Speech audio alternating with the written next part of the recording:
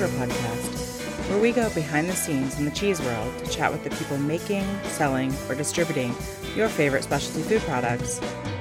I'm your host, Janae Muha, certified cheese professional, longtime cheesemonger, and producer advocate. We're starting with big stuff right away this year on the podcast with the one and only Andy Hatch from Uplands Cheese in Dodgeville, Wisconsin. Andy is widely celebrated as being one of the best cheesemakers in the country, with his cheese, Pleasant Ridge Reserve, being one of the most awarded cheeses in the United States. His cheesemaking model differs from many makers by being totally seasonal and pasture-based, so it stands as a blueprint for sustainable agriculture. Grab a beverage and settle in as Andy walks us through his life in cheese, what the last 2 years have looked like for him, what keeps him inspired, and industry movements he's keeping his eye on.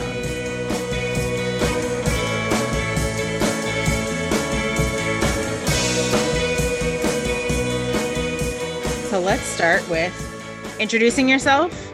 And I actually want to know about your path to cheese. Like, how did you even become a cheesemaker to begin with? So how did all of that start? Ooh, okay. Well, first things first, I'm Andy Hatch. I'm the owner and cheesemaker of Uplands Cheese in Dodgeville, Wisconsin. And second things second, cheese making, I came into it sort of secondarily. I wasn't born into it, which is unusual in Wisconsin. Most of the businesses here are, family legacy businesses on the farming side and the cheese making side. And my parents didn't milk cows or make cheese. My father's a lawyer, my mother's a milliner, and I was raised in the eastern side of the state above Milwaukee on Lake Michigan, and had kind of I grew up in town and had like a town kids pastoral fantasy as a teenager, and went to school, UW-Madison, for dairy science, and thought I wanted to milk cows. And I had kind of I wasn't going to inherit a farm. And so I was working on farms, and, as a 20-year-old, realizing like, this is not going to be easy. And I thought instead that maybe I'd have an academic career in agriculture. So I started working for a corn breeder, and got interested. I like making things with my hands, but I like lab work and I like learning. And I thought, well, maybe this is more realistic. The corn breeder, the guy in Wisconsin, Walter Goldstein, had married a Norwegian woman from a cheesemaking family. And while I was working for Walter, his elderly father-in-law died back in Norway and left his mother-in-law, this little old Norwegian woman named Uni, kind of alone on the side of a fjord on this farm. And, they were trying to figure out how to help her. And me being like a little, 22-year-old was like, ooh, send me. So they sent me over to Norway to help Uni. And that was the first cheese making I did, was milking goats, making goat cheese on the side of this fjord. And so romantic, yes, spectacular scenery, wonderful woman, really interesting cheese. It ticked all those boxes, but it also, for me, clicked in that it kind of married my fascination with learning and tinkering in a lab-like setting with actually, making things with your hands and being outside. And then the second important way it clicked in the bigger sense is that I could see that back home it was, well, I didn't see this at that point, but I could see in general that it was a way for a kid like me to get into farming, because, changes the financial dimension of it, adding value to that milk. Now, instead of trying to sell a commodity, you're selling something, over which you can control the price. And so I kind of fell in love with it then, and I spent a couple of years at that point in Europe. I stayed over there for several years and had not intended to come back. I was fairly settled in Germany and got the phone call out of the movies, your father's going to die, get on the next plane home. So I rushed home and he didn't die, but I felt like I needed to stay closer to home, help him recover. And that's when I met Caitlin, and that's when I met the Gingriches here at Uplands. And so you have to have a license to be a cheesemaker in Wisconsin, only state that requires it. And so they put you through your paces. You have to take classes, serve apprenticeship hours, and ultimately take a test. And I worked for a couple of different cheesemakers around Wisconsin, and Uplands was the last apprenticeship I did. And I'm still here, sitting in the same office 15 years, 16 years later. I love that. I've actually never heard that entire story, and I've read like a ton of articles about you. So I love that you just ran off to Norway to go make cheese. That's wonderful. I don't tell that. That's the long version. You got the deep cut. I don't usually tell that story. I don't know. It's alternatingly. Sometimes it seems boring. Sometimes it seems a little too fanciful. But I'm all for fanciful. yeah. Like I feel like the way that people get into cheese is kind of fanciful a lot. So it is kind of a nice. I don't know. I like it. I think it's fun. Oh, romance matters. I mean, if you fall in love with something, you remember why. And but I do have to say, I love where I am, southern Wisconsin. I'm not sure there's anywhere else in the world I'd rather be making cheese. I went to Europe with a friend, and he stayed. And so it's been interesting to watch. We had originally intended to come back here, to farm together, either over there or here. And he fell in love with an Austrian girl. He's still farming in Austria. But the things that I've been able to accomplish here, not that I'm sitting on top of a mountain or anything, but to be able to buy a farm and a cheese business, he can't do that in Austria. It's too difficult, too expensive over there to just kind of show up as an apprentice and work your way in to ownership. Right. I appreciate that about where I am, and it's also a lot of fun being a cheesemaker in Wisconsin. So let's talk about that though. If working with the Gingriches obviously made an impression on you, what was it about Uplands that made you want to stay and kind of take over when they decided to retire? To begin with, it's a dairy farm and a cheese business, and I wanted to do both. I think it's the most interesting way, the most appealing way to make cheese. And then also, I wanted to live and raise my family on a dairy farm. That's probably the most important basic criteria. I love the area. So we're in the, as you know, southwest part of the state. I grew up in this kind of southeast part of the state, different. So I'm not where I grew up, which sometimes I regret, but I'm close enough. And I love this corner of the state. And it was an interesting question. Beyond that, it was we spent years talking about going to the bank and trying to borrow a lot of money to buy an existing business, or scraping together our nickels and dimes and trying to start from scratch by ourselves on a shoestring. And pros and cons to both approaches. I honestly, it's a lot harder to go from 0 to 1 than it is to go from 1 to 2. And I think I'm better suited, Caitlin as well, better suited to growing something and refining it and improving it than starting from scratch. Yeah, we were tempted in either way. And ultimately, the timing here was lucky. And we had a local bank that was willing to take a chance on us. We didn't show up with any money. We didn't have family money or, angel investors or anything. So we really had to convince the local bankers to, make a character loan, take a chance on us. And I actually just now was in the office of that same banker just this afternoon, buying another piece of property next door. Not a big one. I mean, we're not sitting on top of a mountain or a gold mine or anything, but we're paying that guy's trust back. We just gave him another loan.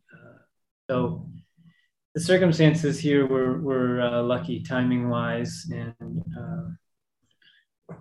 with the Gingriches and Patnaws, and then also with meeting Scott and Liana, who, as you know, we own the farm together with and run it together with. So lucky. And then, there's been luck laced all the way through the 20-year history of Uplands.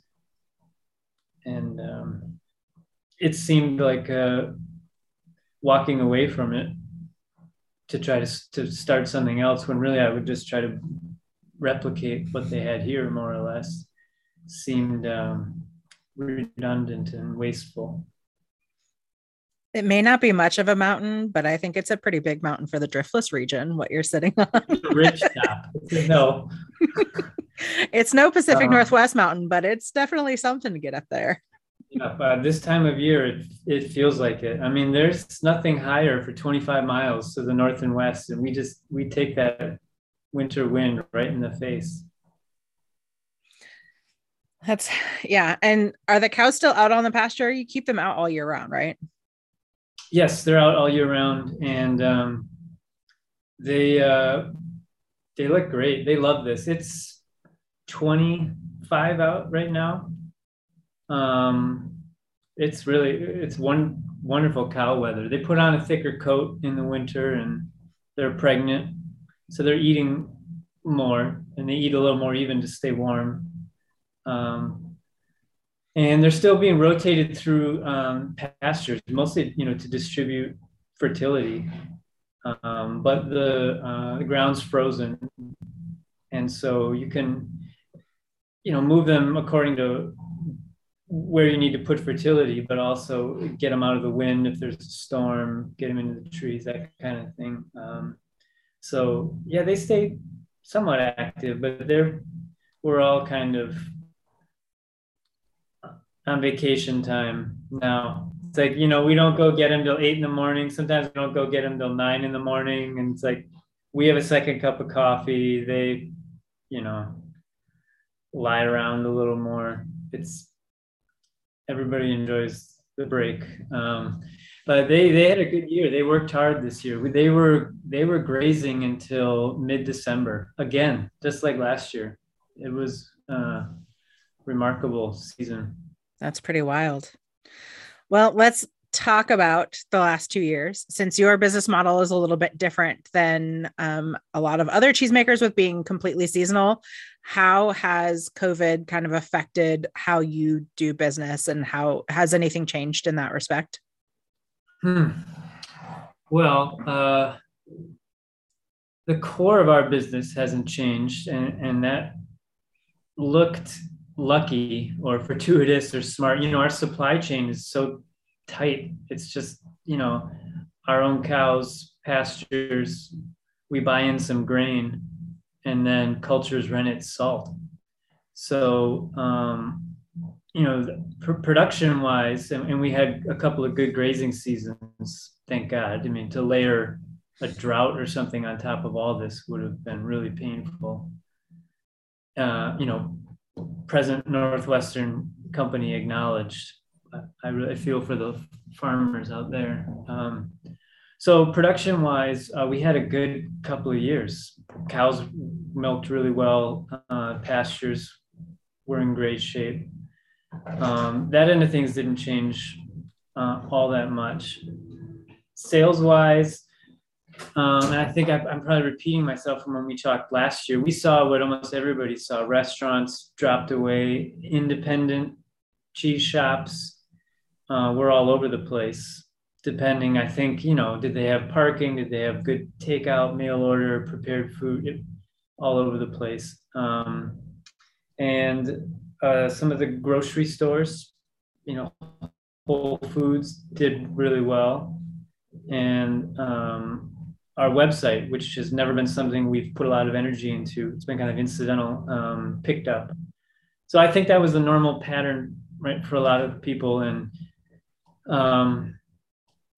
we rode the wave and ended up in decent shape both last year and again this year. So, no major disruptions on the production side. Sales were skewed, but the net was good. We sold all the cheese we made, which is all we can do, so it felt satisfactory, nervy, obviously, and we came through on paper in pretty good shape.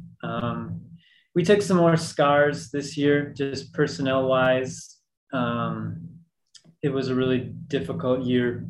A lot of family health issues, employee health issues. So it was exhausting in that way, but the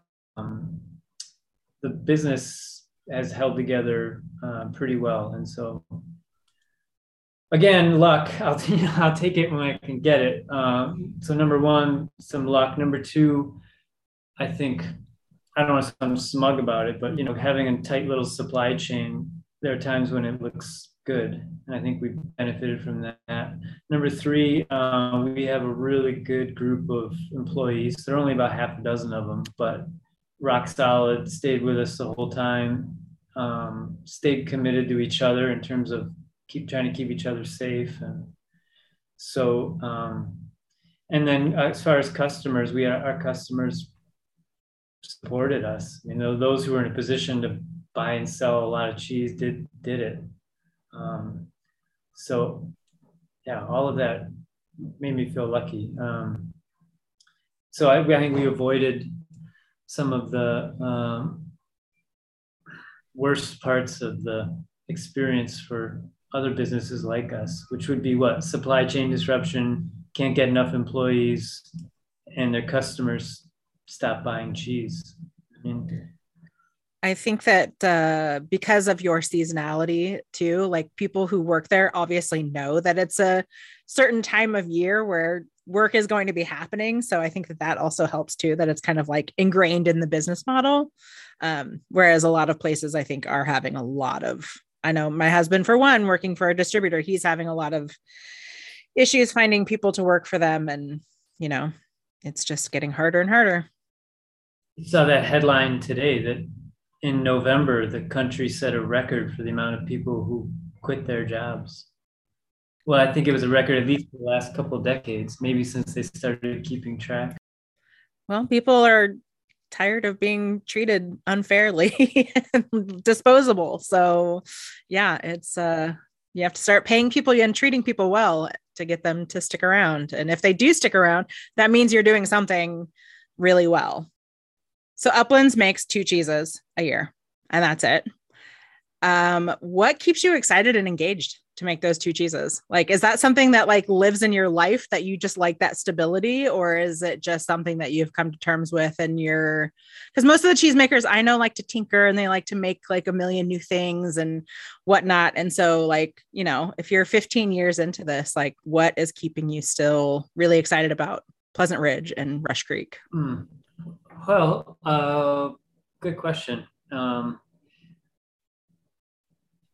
I think particularly with seasonal raw milk cheese, but really with most cheese, certainly interesting cheese, it changes all the time. So, I'm turned on by variety and learning new things, but I find that kind of challenge and satisfaction within these 2 cheeses. They are always different. And like I said, I think that's particularly true when it's seasonal, and it's particularly true with raw milk, and it's particularly true with natural rinds. We're not making the same cheeses over and over again. We're making new cheese every time. And so, and the two cheeses themselves are so polar opposite in the kind of, well, technically, but just the mental approach, everything about them. And so, between the Pleasant Ridge season, the Rush Creek season, the holiday shipping season, and then hibernation, it's always, there's constant renewal.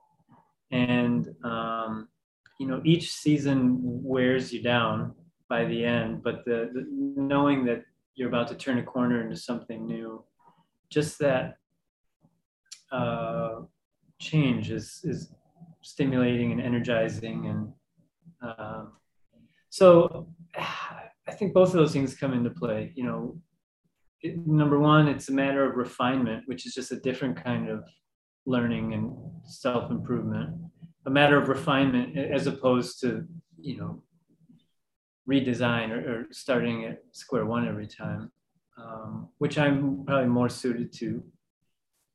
And then number two, on an annual, our seasonality of what we do here is such that you do have change all the time. Every couple of months, your life is completely different. I think making, if we were making the two cheeses constantly side by side 12 months a year, that would be an entirely different experience. And I might go a little numb from that. It would be pretty hard to get me up right now to make Rush Creek, to be honest. Like, I've had my fill. And, I won't do it again for 10 months.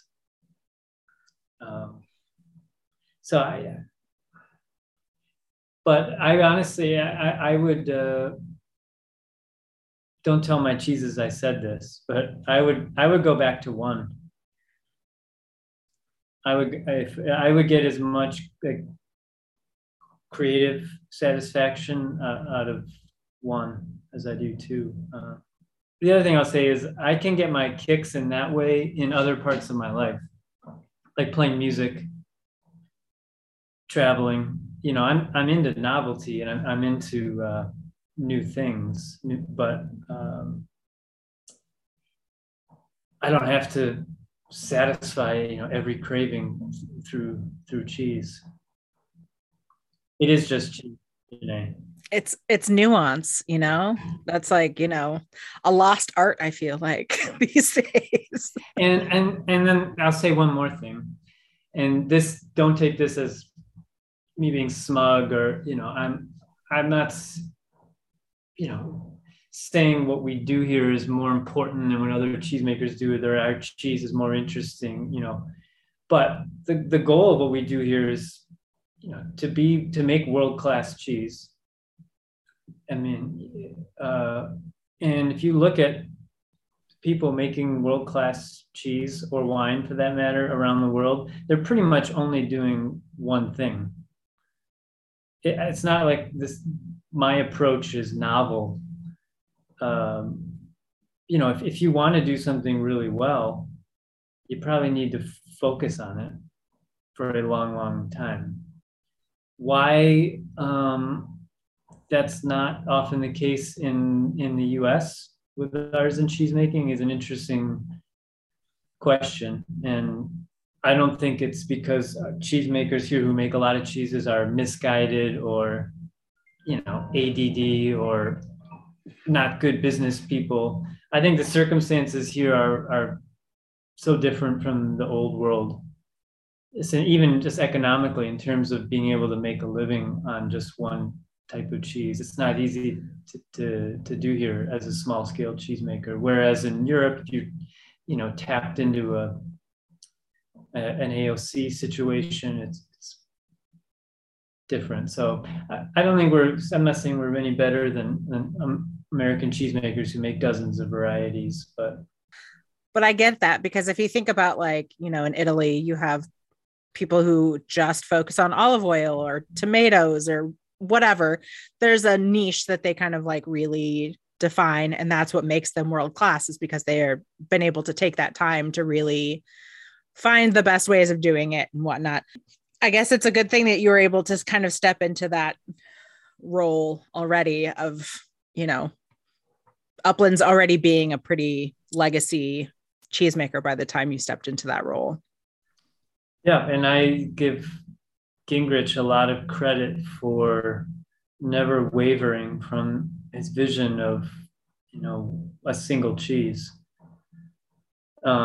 He was here in this office hanging out like maybe a couple days before Christmas, picking up cheese, and somebody else came in to pick up cheese. It was somebody from the university, and it might have been the first time I'd ever heard Mike tell a flattering version of the story of us starting Rush Creek. And, he was kind of grumpy about it. I don't think he wanted to do it. I know he didn't. I mean, I think he had to appease his, aspiring young cheesemaker, throw him a bone. But when I bought the farm and moved into his house and was, inherited all the business files in the basement, I found his original business plan. And he, just had a single-minded focus. He basically did everything he said he was going to do in the mid-90s with this that he wrote in this business plan. And it was all, focusing everything, the breeding of the cows, the feeding of the cows, the management of the farm, focusing everything on the one cheese, which was a pretty unusual vision in Wisconsin, dairy in the late 90s. He deserves a lot of credit for that. And so when I wanted to make the second cheese, he didn't want to do it. So for the first time, I heard him tell kind of an affectionate story about it, which was amusing. But he agreed eventually. He told me, he's like, well, you can, buy some equipment, but you've got to pay it back in 1 year. Or, he made it difficult. And, but it's been good for this farm, the second cheese. It hasn't been great for my marriage, but it's an all-consuming cheese. Gosh, young cheesemakers out there, if you're listening to this, don't pick a cheese like Rush Creek. Just takes too many hands on. Oh yeah, and it's a lot of pieces in a short amount of time, and it's a really difficult cheese. So many things have to go exactly right for that cheese to work, and only one little thing has to go wrong, for it to wander off course. Well, and then it's hard too, because it's like right before the holidays. So you're also juggling all of those holiday orders at the same time. Yeah, and the caves are full of Pleasant Ridge, so that work is maxed out, and it's a lot. And as you know, I mean, we have to hire half a dozen people every fall for that short burst.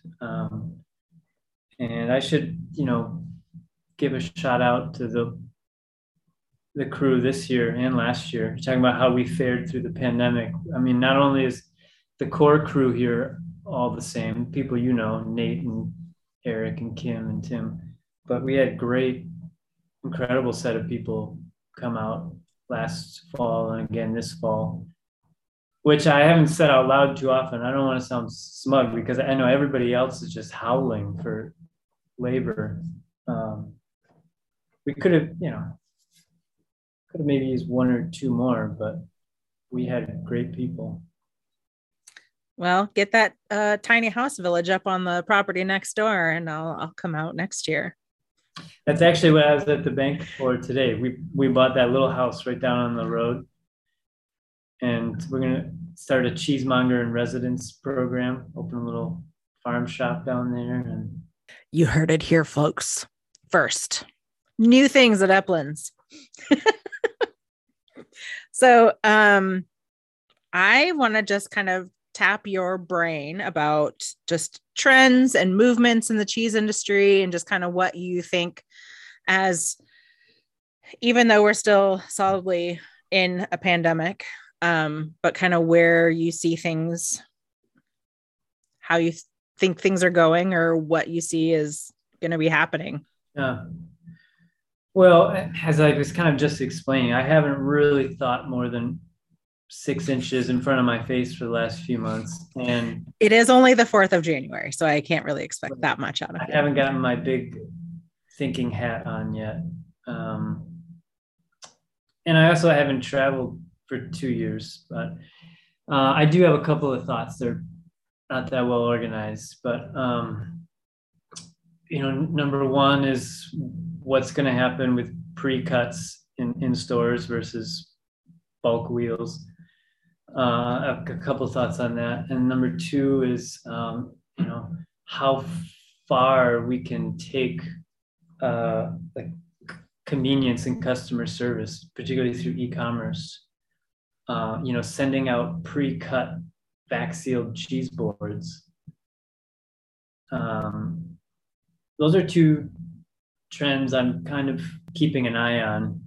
A third one is consolidation amongst distributors. Not a new story, but that trend is not slowing down.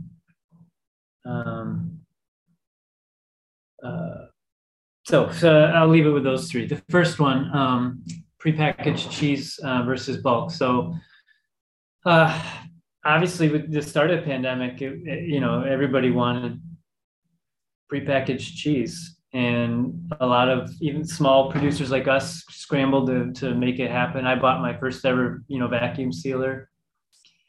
Didn't end up using it much. I'm not selling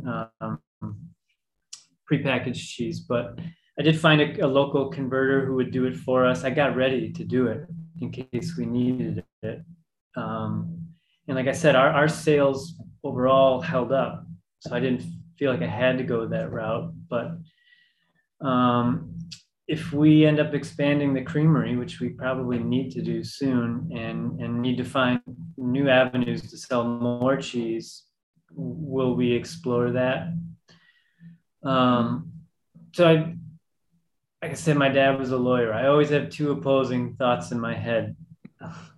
On the one hand, I've become convinced doing our own trials with vacuum sealing Pleasant Ridge that it can be better for the cheese than hand wrapping it in plastic.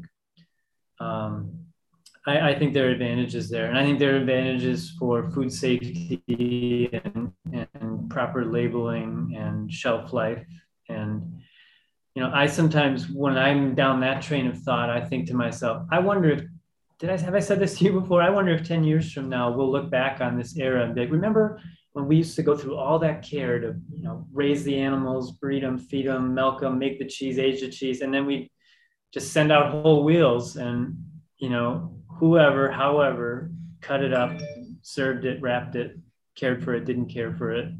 We're giving up all this control at the last step of this marathon of care and vertical integration and investment. And then the other, the opposing point of view is, cheeses like ours in particular, but all, high quality cheeses need mongers out there who understand them and care for them and can explain them. And that means mongers need to taste and touch and smell and think about and talk about cheese.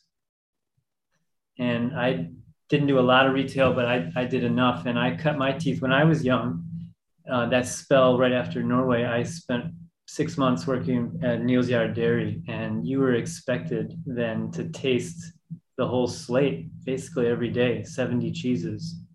And I learned so much from doing that. What do we lose as an industry if we don't, if we don't have cheesemongers cutting and tasting and cheese and talking about cheese? I think we lose a lot. So those are kind of the two conflicting cheese points. And I suppose the balance that needs to be struck is, stores who have trained staff that can properly handle cheese, we need them to continue doing that. And stores that aren't going to make that investment maybe are better off taking pre-cuts. But I don't know. I mean, that's pretty simplified, maybe.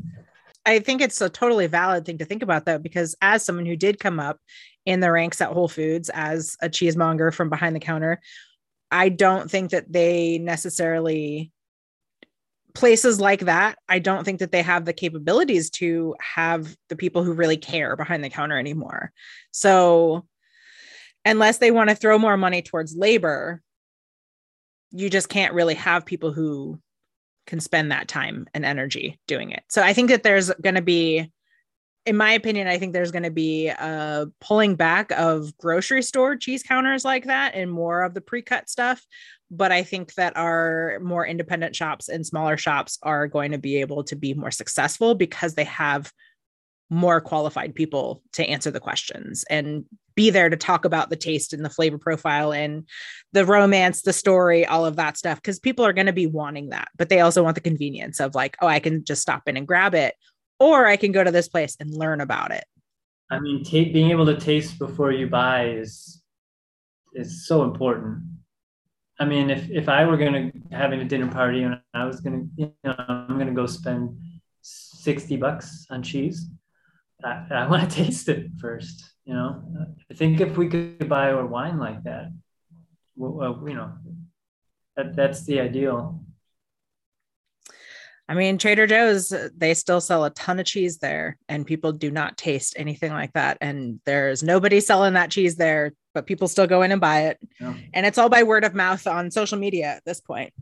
Yeah. I mean, there's like tons of like TikToks of like, here's the cheeses that I buy at Trader Joe's. So that's definitely a thing for sure. All right. Second point. Yeah. These prepackaged cheese boards. So all of us, I mean, if you had any kind of website, and we have a pretty bare bones one, but, got a bump in action last year and we sustained it this year. We haven't really invested in it. We kind of think of it as an outlet just for people who don't live close enough to a cheese shop, to get our cheese. But it's made me now, more action on the website. I'm looking around a lot more, starting to think more about people buying cheese, having it sent to their houses. Clearly, it's the way people are buying most things. And some of the stuff I've been reading has said, industry experts expect that by 2025, 20% of grocery dollars will be spent online.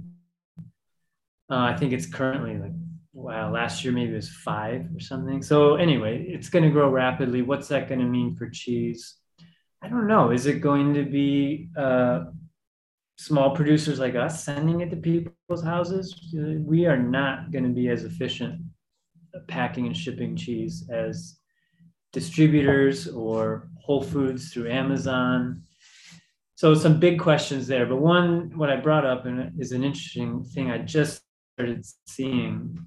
And I almost ordered one. I haven't done it. A cheese board, everything cut up, olives, meat, cheese, back sealed, overnighted to you or sent by a 2-day. And the one I was looking at was Marissa's 7 to 10 day shelf life. So, those of us who handle these products, all these questions are going off like, well, how close is the olive to the meat, to the cheese? Like, is it getting wet? Is it getting interesting?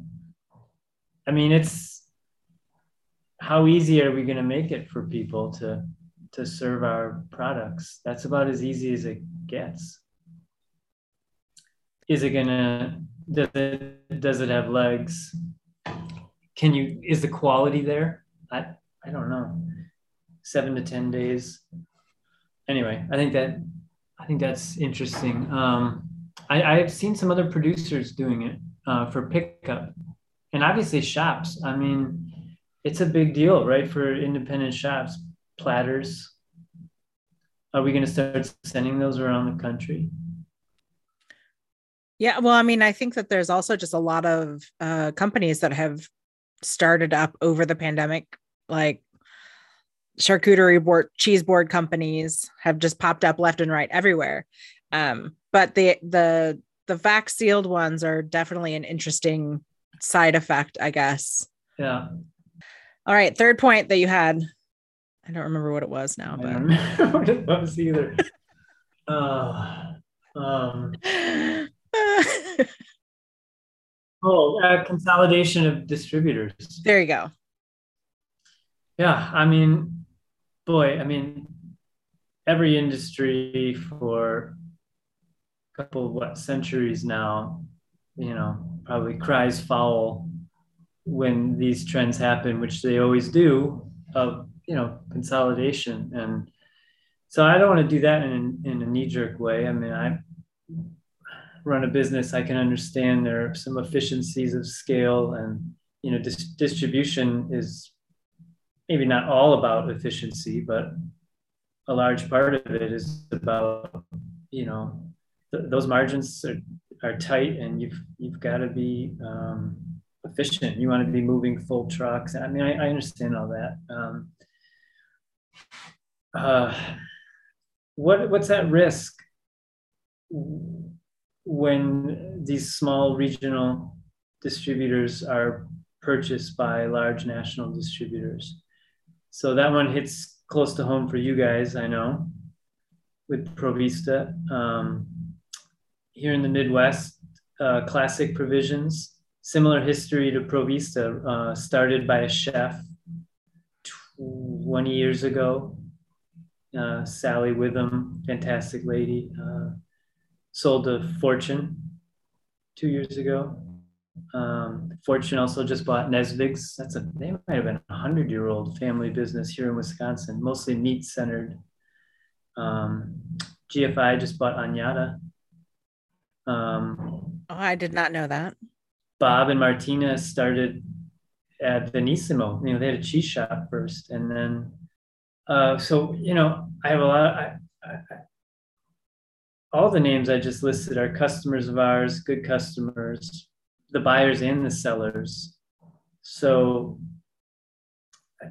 as far as selfishly, I expect the transitions to be smooth, and but it just makes me stop and wonder. And we all ask the same thing when small cheese producers are incorporated into larger businesses. What's being gained here?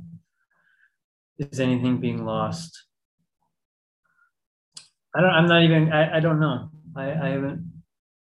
I don't know that there is an answer, but I think that after the last 2 years and watching our supply chain systems break down in pretty major ways, it's kind of scary to have like everything kind of in the same, all of the eggs in the same baskets. I feel like being able to diversify and having those smaller distributors has been kind of what helped things along. At least in the Pacific Northwest, I know that when we couldn't get flour and things like that at the grocery store, there were smaller companies that were kind of taking hold, and we were still able to order tons of stuff from like CSAs and whatnot, because they were able to kind of flip on a dime a little bit faster and get food to people. So yeah, there is something to be said about being a little bit scared of seeing all of this big consolidation. Mm-hmm. Mm-hmm. Yeah, and I suppose as a producer, it makes you nervous to have too much of your revenue beholden to one or two or a few accounts. But it's up to each producer to manage that issue. Our local co-op here has a comments section in the beginning, and it's people, exactly what it's like. People just throwing little fits about the bulk bins, and anyway, there was one the other day. Somebody was complaining about it was recent, so it was like maybe December.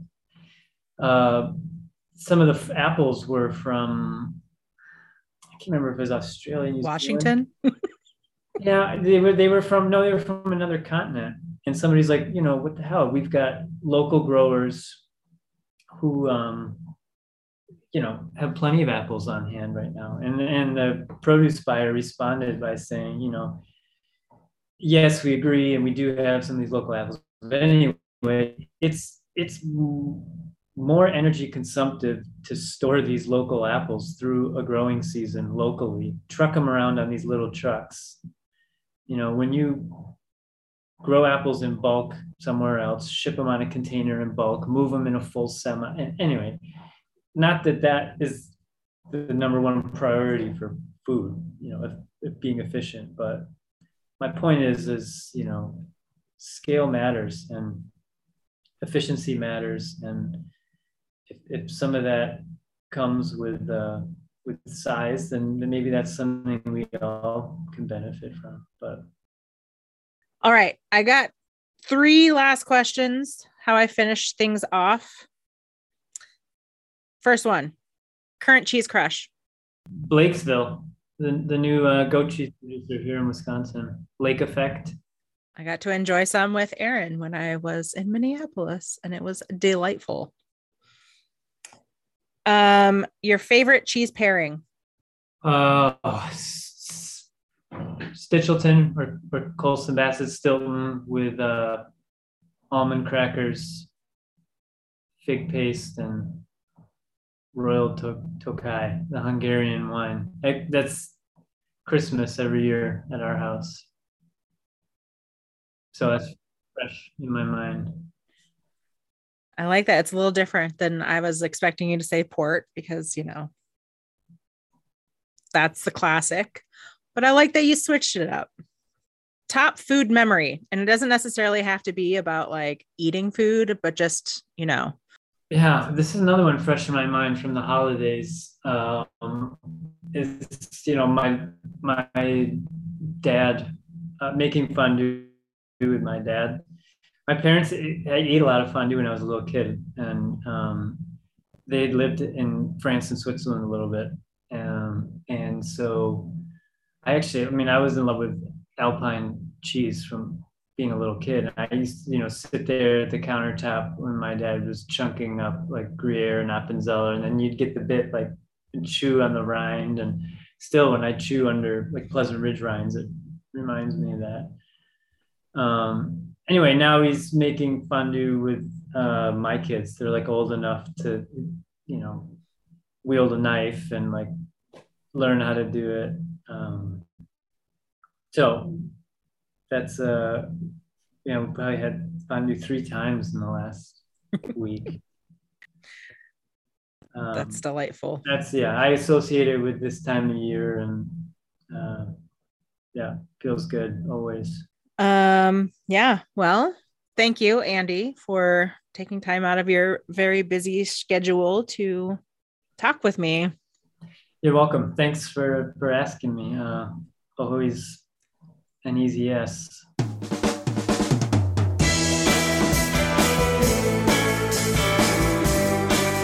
I'm always grateful for the opportunity for Andy's time, and I'm happy to share this conversation with y'all. I hope you learned just as much as I did. This podcast is recorded, produced, and edited by me, Janae Muha. Thank you to Ben Muha for allowing me to use your music. Follow along on my cheesy adventures at Instagram, Facebook, or get more content at Patreon. My website is also a great hub for all of my goings-on. Thanks for listening, and remember to keep spreading the word of good curd.